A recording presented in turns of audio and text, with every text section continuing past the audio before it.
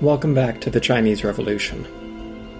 Mao Zedong was president of the Chinese Soviet Republic, but he was not really in charge. The Central Party, centered around Wang Ming and the 28 Bolsheviks from the Comintern, controlled the Communist Party of China and the Red Army. They took steps that Mao didn't agree with, and he was pushed out from the inner circle. The Bolsheviks weren't satisfied with the initial land redistribution. That had essentially made everyone a middle peasant. But the communist purists didn't want to end with many rural farmers with private land. A land investigation movement began to see if there were any budding landlords or rich peasants who still had land. It was easy to define someone as rich if the thresholds were set low enough. An issue even before land redistribution was that a vast majority of the population in the Chinese countryside possessed land holdings totaling less than 10 mu, which is about 1.5 acres. In the case of Fujian province, landlords on average held 7.47 mu of land per member of the household. That meant that a landlord owning an acre of land could be a class enemy. That was above the subsistence level of 2 to 3 mu, but far removed from the vast feudal manors of medieval Europe. The issue was not simply that some landlords profited off others.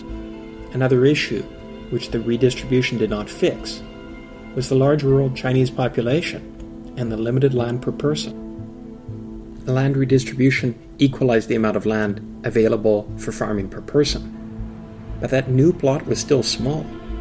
The rural population was simply so large. There were almost no large estates to break up.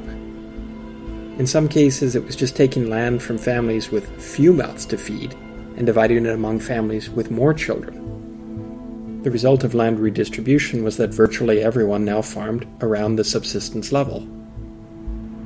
The Communist Party leadership sought a socialist revolution, not the creation of a rural society of peasant smallholders who cherished private property. To the leadership, any inequality in land holdings, however small, suggested that poor peasants were being exploited. That must mean that feudal forces, such as landlords and rich peasants, were blunting the impact of the revolution and preventing a more thorough equalization of wealth. The Communist Party undertook a land investigation movement designed to uncover and destroy all remnants of landlord and rich peasant influence. Eventually, these radical policies drove it to attack practically anyone in possession of private property, including those who had originally supported or accepted the land redistribution. The previously poorest peasants were grateful for the party's help and supported the revolution. But in the Chinese Soviet Republic, everyone else's support for the party was weakening. And there was an alternative for those who did not want to live under communist leadership. The nationalist government in Nanjing had long been planning the encirclement and destruction of the Chinese Soviets. The nationalists had already tried 4 unsuccessful encirclement campaigns. Each time, the communists had defeated them using the strategy of lure them in deep. The communists relied on luring government forces into areas under communist control and engaging them on its own terms. Prior to military action, it would strengthen its defenses and clear the fields. That meant evacuating most civilians from the area and leaving only the most ardent communists who would provide no information on the Red Army or provide misinformation. The communists also removed any food or livestock on which the government troops could use and destroyed critical infrastructure like roads and bridges. Because all foodstuffs and most people had been removed from the combat area, KMT soldiers were without food, supplies, and intelligence. The government troops then had to rely on long supply lines, vulnerable to guerrilla attacks. Cut off from supply centers, KMT forces often searched in vain for supplies and exposed themselves to counterattack. One KMT prisoner recalled that they had gone days without food, and that even when they got food, they could not find cooking implements or firewood. They sometimes had to eat uncooked rice, The stresses from long marching and poor sleep resulted in many of the government troops getting sick. The KMT units had high rates of attrition, some of them losing as many as half of their members. The prisoner recalled that the men in his unit often said, "If the enemy doesn't kill us, exhaustion or disease will."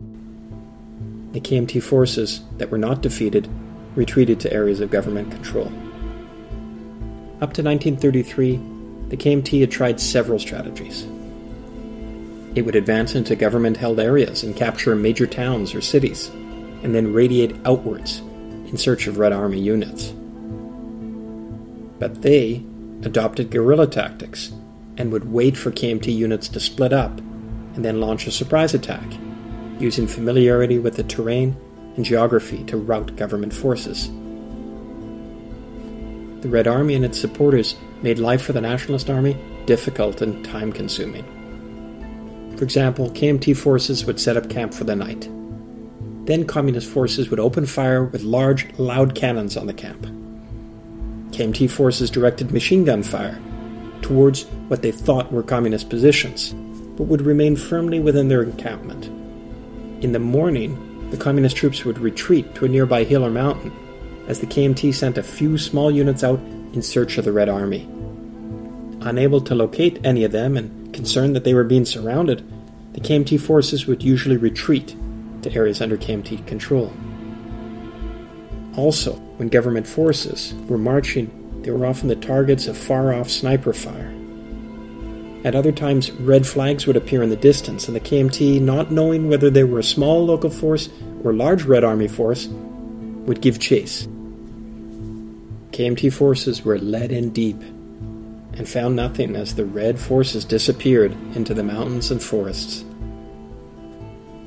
These tactics, combined with the strategy of evacuating civilians deemed unreliable into the heart of the Chinese Soviet Republic, allowed the Communist Party to enjoy complete control over the civilian population from 1930 to 1933.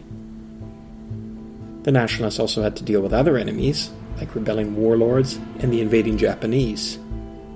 So, frustrated, the Nationalist armies eventually retreated during the first 4 encirclement campaigns. However, the 5th encirclement and suppression campaign of 1933 and 1934 was very different. Mao Zedong, long the principal advocate of guerrilla warfare, and luring the KMT into communist-controlled areas, lost power and influence. Military command was under the control of the Comintern and the Central Party executives, and particularly a German military advisor to the Communists named Otto Braun. On the nationalist side, the KMT and its supreme military leader, Chiang Kai-shek, had learned from the earlier encirclement campaigns. The 5th campaign Chiang declared would be 3 parts military, 7 parts political. This is also sometimes called the New Life movement. Chiang's wife, Song Mei-ling, played an important role in that political campaign, which praised a life of 4 virtues. Writing to an American magazine, in English, since she had studied in the USA, Mei-ling stated that, "The mere accumulation of great wealth is not sufficient to enable China to resume her position as a great nation. There must be," she continued, "also revival of the spirit, since spiritual values transcend mere material riches." Chiang on his side declared that, "If we do not weed the present body of corruption, bribery, perfunctoriness, and ignorance, and establish instead a clean, effective administration, the day will soon come when the revolution will be started against us as we did the Manchus." Today, Xi Jinping has warned Chinese society and the Communist Party against similar vices like corruption, displaying obvious wealth, and effeminate men. In the New Life movement of the 1930s, the official, educated, and wealthy classes were to lead the people by example. This followed the traditional Confucian belief that the virtue of the gentleman is like wind, the virtue of the commoner is like grass. Let the wind blow over the grass and sure to bend. Mei-ling's sister Qingling, the communist supporter, criticized the New Life movement as window dressing. Chiang Kai-shek had traveled to the Soviet Union before the Northern Expedition and had been profoundly impacted by what he saw. In his words, "The poor were told it was right to rob the rich, employees were encouraged to betray or even kill their employers, children were urged to denounce their parents. These struck at all the fundamental principles of traditional Chinese ethics." His views were a mixture of Confucian and Methodist Christian notions of self-cultivation and correct living. It prescribed proper etiquette on every aspect of daily life, and was part of Sun Yat-sen's principle of the people's livelihood, according to Chiang. Virtuous gentry, but never local bullies or evil gentry, were to be the government representatives in the movement. The regulations forbade anyone accused of the conduct of local bullies and evil gentry from holding a leadership role in the campaign. But to critics, it sidestepped the issue of tenancy and failed to reduce the tax burden on the people. Rural credit was the only thing that the nationalists dealt with in any appreciable way during the time they were battling the Chinese Soviet Republic. For the military part of the Fifth Encirclement campaign, a new tactic was developed. Fortified blockhouses were built. Their construction was personally supervised by Chiang Kai-shek. The KMT undertook a massive expansion of fortifications and checkpoints throughout the Chinese countryside, intended to strangle the Soviets. In all, more than 14,000 of these were constructed and were intended to be manned by local militia.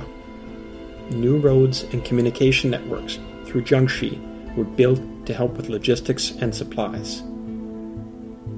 This time the approach would be advancing slowly and consolidating at every step, and advancing steadily and striking sure blows. Supplies for them were gathered from local communities, which produced no end of problems for civilians in areas under KMT control. The KMT borrowed supplies from local populations and drove up the price of food. The labor for building the fortifications and the money used to pay for their maintenance were extracted from the local community in the form of a head tax and a 30% levy on rice and great amounts of conscripted labor. As part of the New Life movement, all soldiers in the KMT were to receive political indoctrination. There were punishments for embezzlement, gambling, desertion, smoking opium, not providing backup in a timely manner, inappropriate relations with minors under 21, frequenting prostitutes, and the theft of military property.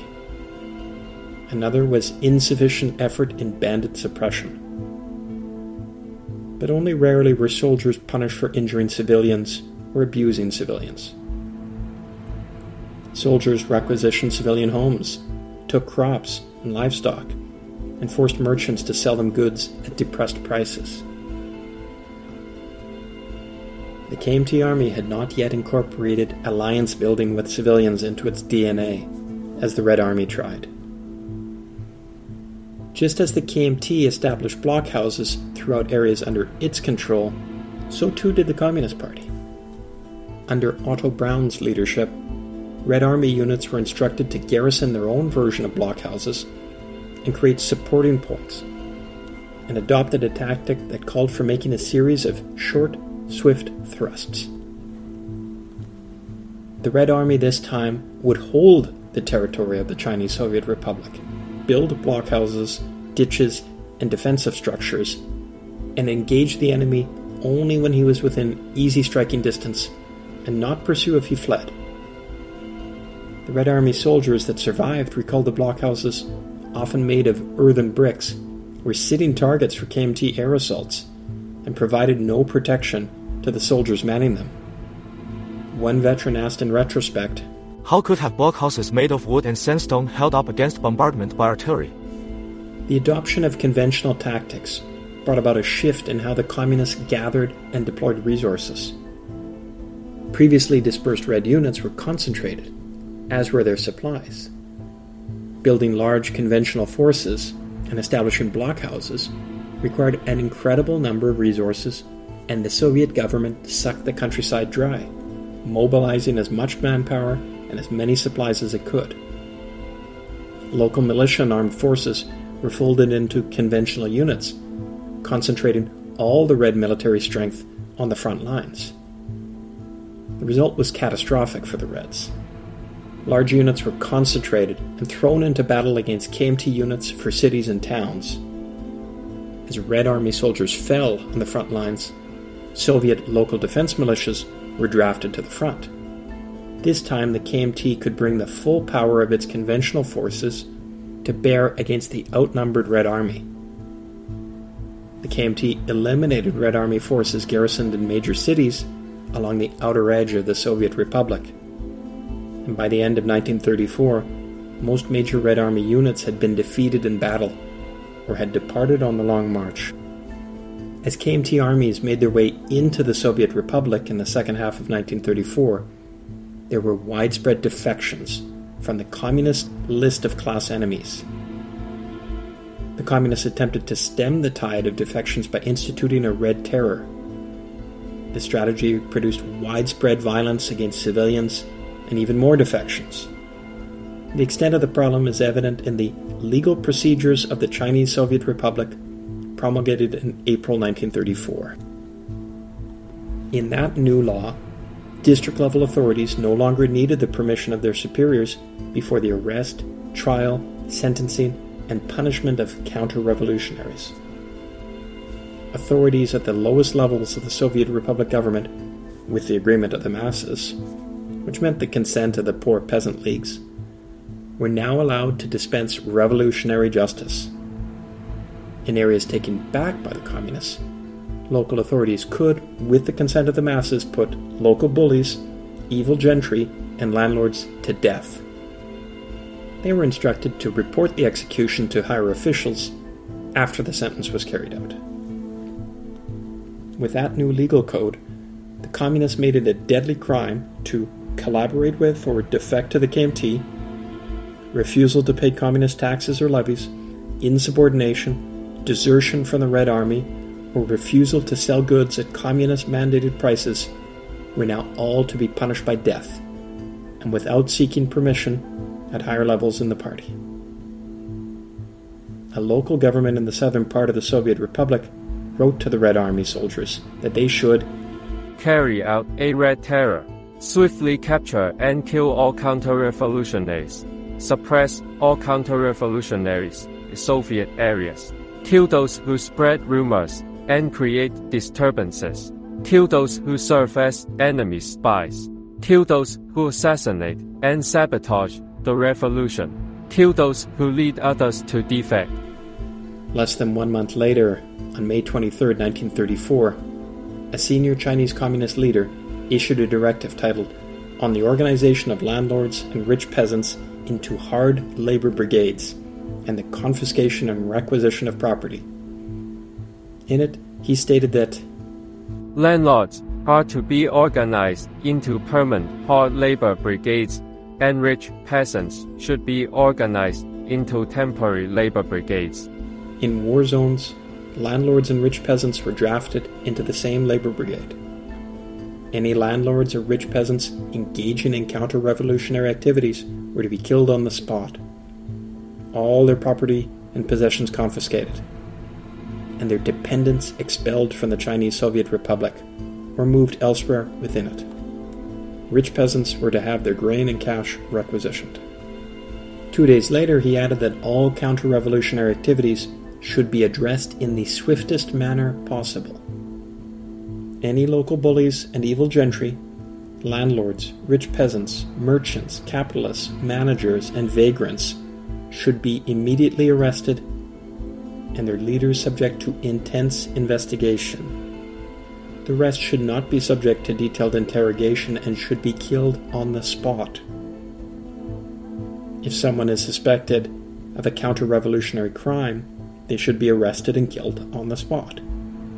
Those who have committed minor offenses can be imprisoned. If workers or peasants are leading such activities, they too should be killed on the spot. This truly was a Red Terror at the end of the Chinese Soviet Republic as its territory shrunk. Those classified as landlords and rich peasants were pressed into hard labor brigades, and any remaining land and possessions confiscated, down to every last piece of grain, every last copper coin, As for the well-being of those concerned, requisitioning rich peasant grain may create difficulties for rich peasants, but under the present circumstances, it is beneficial that landlords and rich peasants go hungry to ensure that the Red Army has enough food and does not go hungry, or that the families, Red Army soldiers, in the rear have enough food and do not experience hardship.